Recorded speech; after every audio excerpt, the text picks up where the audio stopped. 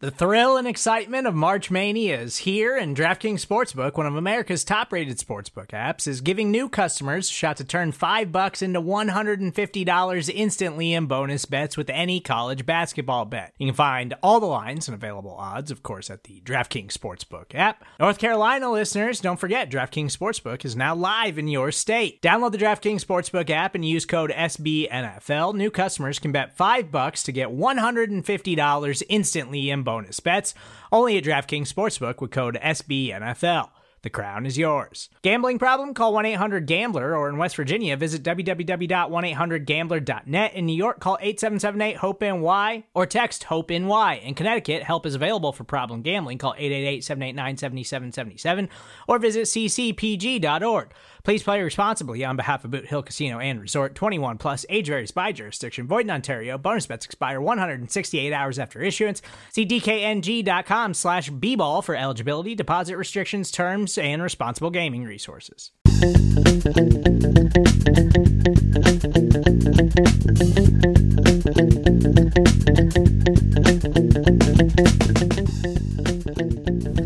Welcome back, Buffalo Bills fans. It's Matt Warren, editor-in-chief at BuffaloRumblings.com and the host of Buffalo Rumblings Q&A on the Buffalo Rumblings Podcast Network. Before we get into this week's episode, I wanted to remind you that all off-season, you can send your questions to me whenever you want, 24 hours a day, 7 days a week, on our voicemail and text line, 716-508-0405. You can tweet us at Rumblings Q&A with the word "and" spelled out in the middle. Send us emails, buffalorumblings@sbnation.com. Facebook and Instagram messages to the official Buffalo Rumblings account will make their way to me eventually as well. Lots of ways to get in touch with the show, and as we enter this long off season, it's always best if we hear from you. So please send in those questions. I'm down, guys. I'm sad. The Buffalo Bills lost in the divisional round to the Kansas City Chiefs in pretty heartbreaking fashion. In fact, on Monday morning over at BuffaloRumblings.com, I wrote that this is the most heartbreaking loss. There's a lot of reasons for that. The fact that Josh Allen played, so well with the Gabe Davis touchdowns and really everything. A 17-play drive for the go-ahead score. Overcoming all of it. The multiple coaching decisions, the multiple defensive missed tackles, just so many ways that they could have won. It just makes it so much worse than, one mistake against the Tennessee Titans in 2000. Worse than, one missed kick even back in 1990. It was so heartbreaking for me. So make sure you go check out that article. The comments are absolutely blowing up on all of our opinion pieces this weekend, and including that one. So go let your voice be heard in the comments section. The takeaways from the game, I think, are near 1,000 comments as well, and people are, obviously pretty upset by the ending of the game. The fact that the Bills couldn't pull out the victory against the Kansas City Chiefs. My takeaways headline has more to do with how the Bills lost than how they won, and I just want to make sure that everybody knows that what we saw from Josh Allen was it was just remarkable. It was transcendent. He was the best player on the field on Sunday. He might be the best player on any NFL field right now. He probably is, if we're really being honest about it. So it's really sad that this season ended the way it did. But he wasn't the lead on my takeaways because I don't think the eventual outcome of the game was because of him. So I didn't want to say Josh Allen is super, but the Bills lose. It really came down to my headline, 45 yards in 13 seconds. And really it was 45 yards in 10 seconds because the field goal took the last 3 seconds off the clock. 45 yards in 13 seconds, in 10 seconds. The number one defense in the NFL could not contain Patrick Mahomes all game. Mahomes is good, but allowing him to get those 44 yards in 13 seconds is just, it's unbelievable. First you have the squib kick that wasn't, or the short kick that wasn't, or whatever. You know, the decision to kick it deep and give them an automatic touchback was, you know, you have a game management coach for things like this. They have a guy in the booth telling Sean McDermott what to do in those game management situations. Kicking it to the 15 or the 20 and short and allowing either a return, even if he has to catch it and take a knee, you're taking 2 seconds off the clock. Maybe that's the difference. But making them return it means that they only have one play, probably, before they have to kick the field goal. Or one play before a Hail Mary. So, it was the wrong decision. You have a game management coach. You have a head coach. You have a special teams coach. I'm not going to put the blame on Tyler Bass for this in his second NFL season. But you have all those other guys who should have said, time for the squib kick, time for the short kick, whichever. And they didn't. And then the defense rushes 4. Tony Romo said it in the moment really well. If you have 2 guys clogging the passing lane and 2 guys going after Mahomes, that's a different ending. If you have 2 safeties come in or 2 other guys come in just to jam at the line, heck, they can even grab Tyreek Hill. I don't care. Tackle him. If they're doing that right off the bat, instead of putting guys 10 yards down the field, they have no options. They need to push the ball up the field. And because they have to push the ball up the field, if you disrupt them at the line of scrimmage, that's going to take 1 or 2 seconds. And if you do that twice, now they don't have the time to kick the field goal. Put a guy right over Travis Kelce when he comes inside on that last pass play. Just chip him, hip check him. Get one hand on him to slow his release. Any of those things change the outcome of the game. Jerry Hughes almost got home on that last pass play. A hip check to Travis Kelce disrupting his route maybe means that Mahomes has to alter where his feet are before he throws. And again, that takes time off the clock. It was just really bad coaching at the end. And I'm sure I'll get over it, but they let down Josh Allen. All right, the Gabriel Davis game.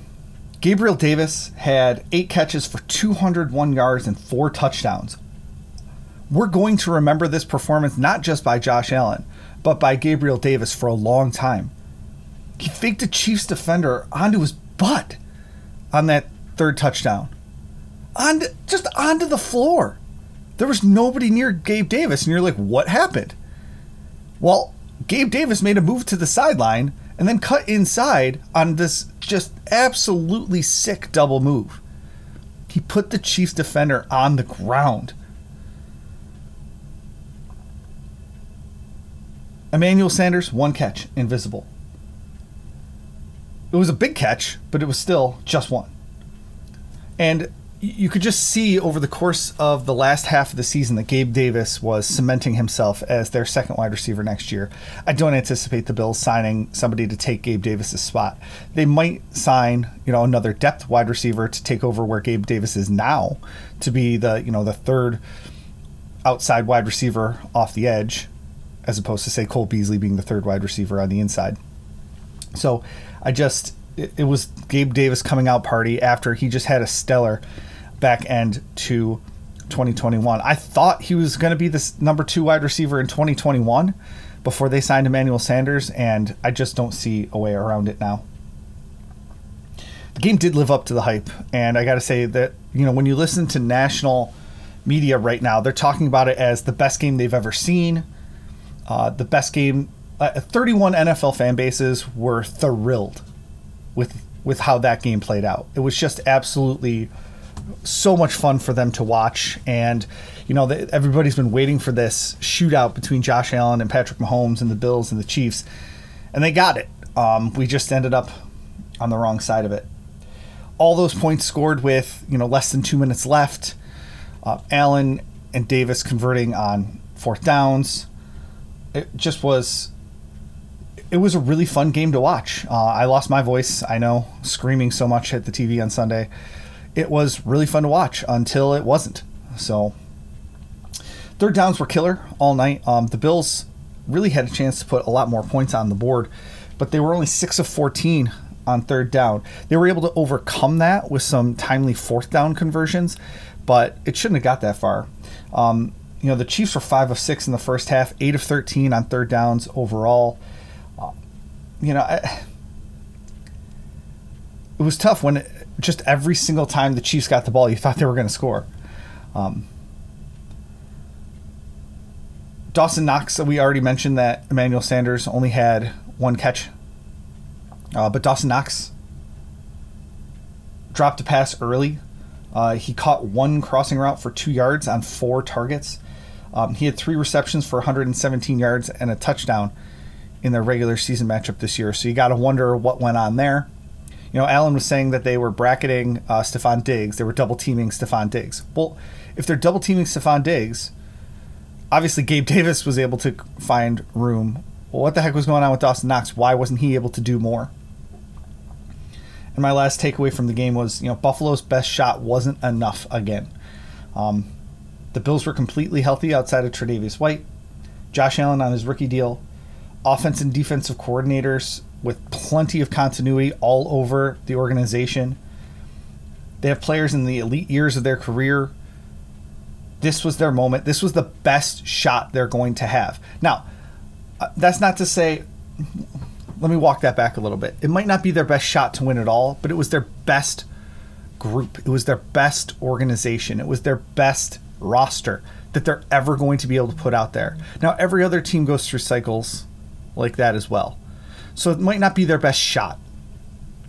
But having the coordinators in place for so long, having the entire coaching staff in place for so long, having guys at the right age, at the peak of their careers, guys like Micah Hyde and Jordan Poyer, even Jerry Hughes and Mario Addison, those guys are all on the wrong side of 30, and they're going to start diminishing at some point in time.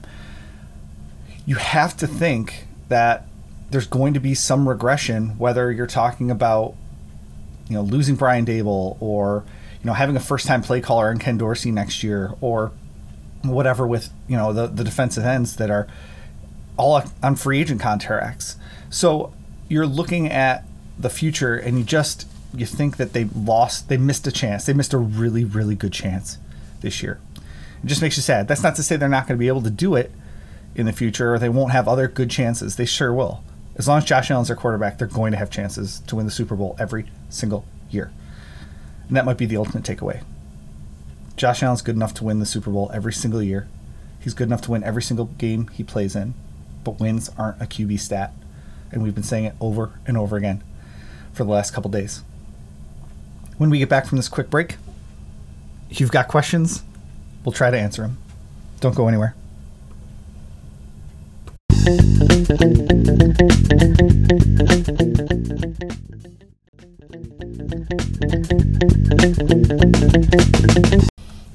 Okay, to Twitter for some questions. Eric asks, imagine if we drafted a cornerback with our number 1 draft pick instead of Groot. Well, I, of course, thought the Bills were going to take a cornerback at some point in the 2021 NFL draft. I thought it was going to be in the second round. I really thought defensive end pass rush was their number 1 priority going in. It's what Sean McDermott always talks about. They've invested a lot of money in it. They had aging defensive ends. They already have Tre'Davious White, and so the MO for Sean McDermott and Brandon Beane has been to have the elite all-pro cornerback and then just fill the other side with whoever they can get their hands on. So Levi Wallace, Josh Norman. Heck, you can even go back to, what the heck's his name? Vontae Davis. find a guy that you can plug in that could be okay, because you have elite safeties and you have an elite cornerback. That fourth starting member of the secondary doesn't have to be elite. 5 if you want to include Taron Johnson being, more than good enough in that slot cornerback role. So I thought the Bills might add a second cornerback just because they were trying to stop the Kansas City Chiefs, because they were trying to get more athletic at that position than Levi Wallace, get more athletic than Dane Jackson, get more athletic than, fill in the blank at that cornerback 2 spot. Instead, they doubled down on defensive end and pass rusher, and I don't know. Those guys really didn't get a whole lot of play. I mean, F.A. Obata's active over those guys most of the season, and Greg Rousseau has shown flashes against the run in particular, but wasn't necessarily great as a pass rusher.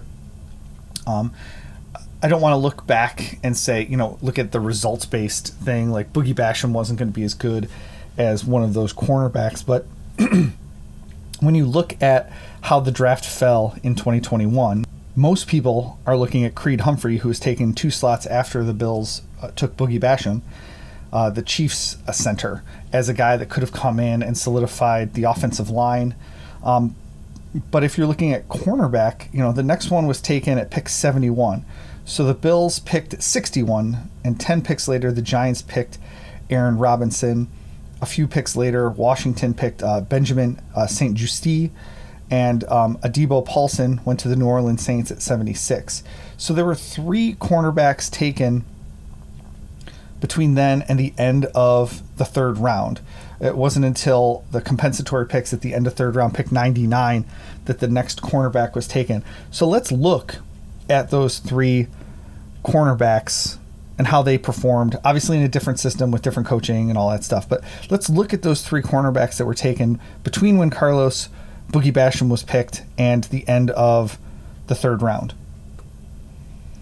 Aaron Robinson, 26 tackles, 3 pass deflections. 9 games, 2 starts. Not exactly life-changing. Paulson Adebo,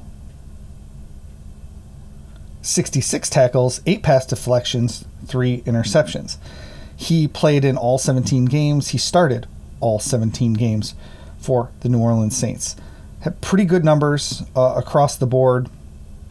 Nothing earth-shattering, but 8 pass deflections and 3 interceptions, 66 combined tackles. Not a bad rookie season for Paulson Adebo. And then Benjamin St-Juste from the Washington football team, 26 tackles, 3 pass deflections, played in 9 games with 3 starts. Probably his best game was against the Bills, 7 tackles. Excuse me. But, we're not talking about guys that necessarily would have changed the complete outlook of the Bills. If you're looking at Paulson Adebo, like maybe he's the guy that the Bills would have gone with. 6'1", 200 pounds. He's a little bit bigger than the Buffalo Bills like at their cornerback position. He compares to like a Saran Neal type body size, as opposed to Tre'Davious White or Dane Jackson, who are, quicker, lankier, a little bit skinnier. So I don't know if he would have actually even been in the conversation for that pick, but like I just don't necessarily think that any of those cornerbacks would have made a difference in this game. And so we'll see what the Bills do going forward now that they lived half a year without Tre'Davious White. And Dane Jackson, Levi Wallace played pretty well as long as they have, 2 all-pro safeties behind them. And so if they were making bad decisions or if they were limited athletically, a lot of stuff can get covered up by those erasers behind them. So, I mean, if there's anything Sean McDermott knows, it's defensive backs, and so I'll trust him on this. So we'll see how that plays out going into the 2022 NFL draft. But I think cornerback is probably on their list of things to take in the NFL draft this season, especially with Levi Wallace being a free agent. Thanks for your question on Twitter, Eric. Ryan Mazurkowitz says, what is the one piece that the Bills most needed an upgrade at to win this game, and how does that inform the offseason? Well, I personally think that it was the coaching decisions at the end of the game, whether it's on defense or special teams. And I don't think that it necessarily is going to inform the offseason too much. I think you're going to get more conversations about situational football and how the Bills approach games in the future. But you've seen that growth mindset from Sean McDermott over the years. You've seen him be able to take what was a deficit and turn it into a strength. And, growth mindset versus fixed mindset can get kind of buzzwordy, but Sean McDermott lives that crap, right? He has shown an ability to learn. And as a leader, that's really all you can ask for. If a guy's presented with new information, he changes his approach. So, even when he was talking about running the football to win the game, I guess it was against the Atlanta Falcons, he eventually walked those comments back because he realized that it's not really the run that is holding defenses. It's the threat of the run. And so no one's complaining that the Bills didn't run the ball more against the Kansas City Chiefs when they scored 36 points. So he's shown an ability to move past what he probably previously believed about running the football and playing great defense being how you win games. He's shown an ability to grow it on fourth down calls for sure. I mean, I called it a fireable offense when he punted in overtime against the Indianapolis Colts in the Snowvertime game a few Novembers ago. It was a fireable offense. You needed a win to make the playoffs. He punted, which greatly increased the chances of a tie and then being eliminated from the playoffs. Luckily, the Colts gave it back to them, and the Bills were able to go down and score. But in the future, he has shown an ability to make a different decision in that same situation. He's shown that he'll go for it on fourth down. He's shown that he's willing to make changes to his thought process. And so now going forward, hopefully, between him and the game management coach, they'll have at the end of the game stuff figured out, or they'll work on it until they get it figured out. And so just putting new information in that big old brain of his will help. I don't necessarily think it's going to, help the offseason. I'm still hoping they're going to add another athletic cornerback, as we just talked about. But, when I do a mock draft and I'm looking at people the Bills might pick, I have to balance that off with they have shown that they don't value that position. And so if I'm trying to predict what they're going to do, it isn't adding an athletic second cornerback, but that's what I would want to do if I was the Bills. So I think I answered your question. It was a little bit rambly. I'm sorry, Ryan. A little bit off kilter with the way that the Bills lost. Mr. Oktoberfest. After spending so much draft capital on the defensive line to stop Mahomes, where do they go from here? That didn't seem to work. You're right. It didn't seem to work. I was watching the game with my father-in-law and some of the family members, and he kept saying they're not even getting close to him. I don't necessarily think they were trying to get close to him. They were trying to contain him. But the problem was they weren't even able to do that. So what you're hoping for is natural growth from Epinesa, Greg Rousseau, and Boogie Basham into those roles that are going to be vacated by Jerry Hughes and Mario Addison.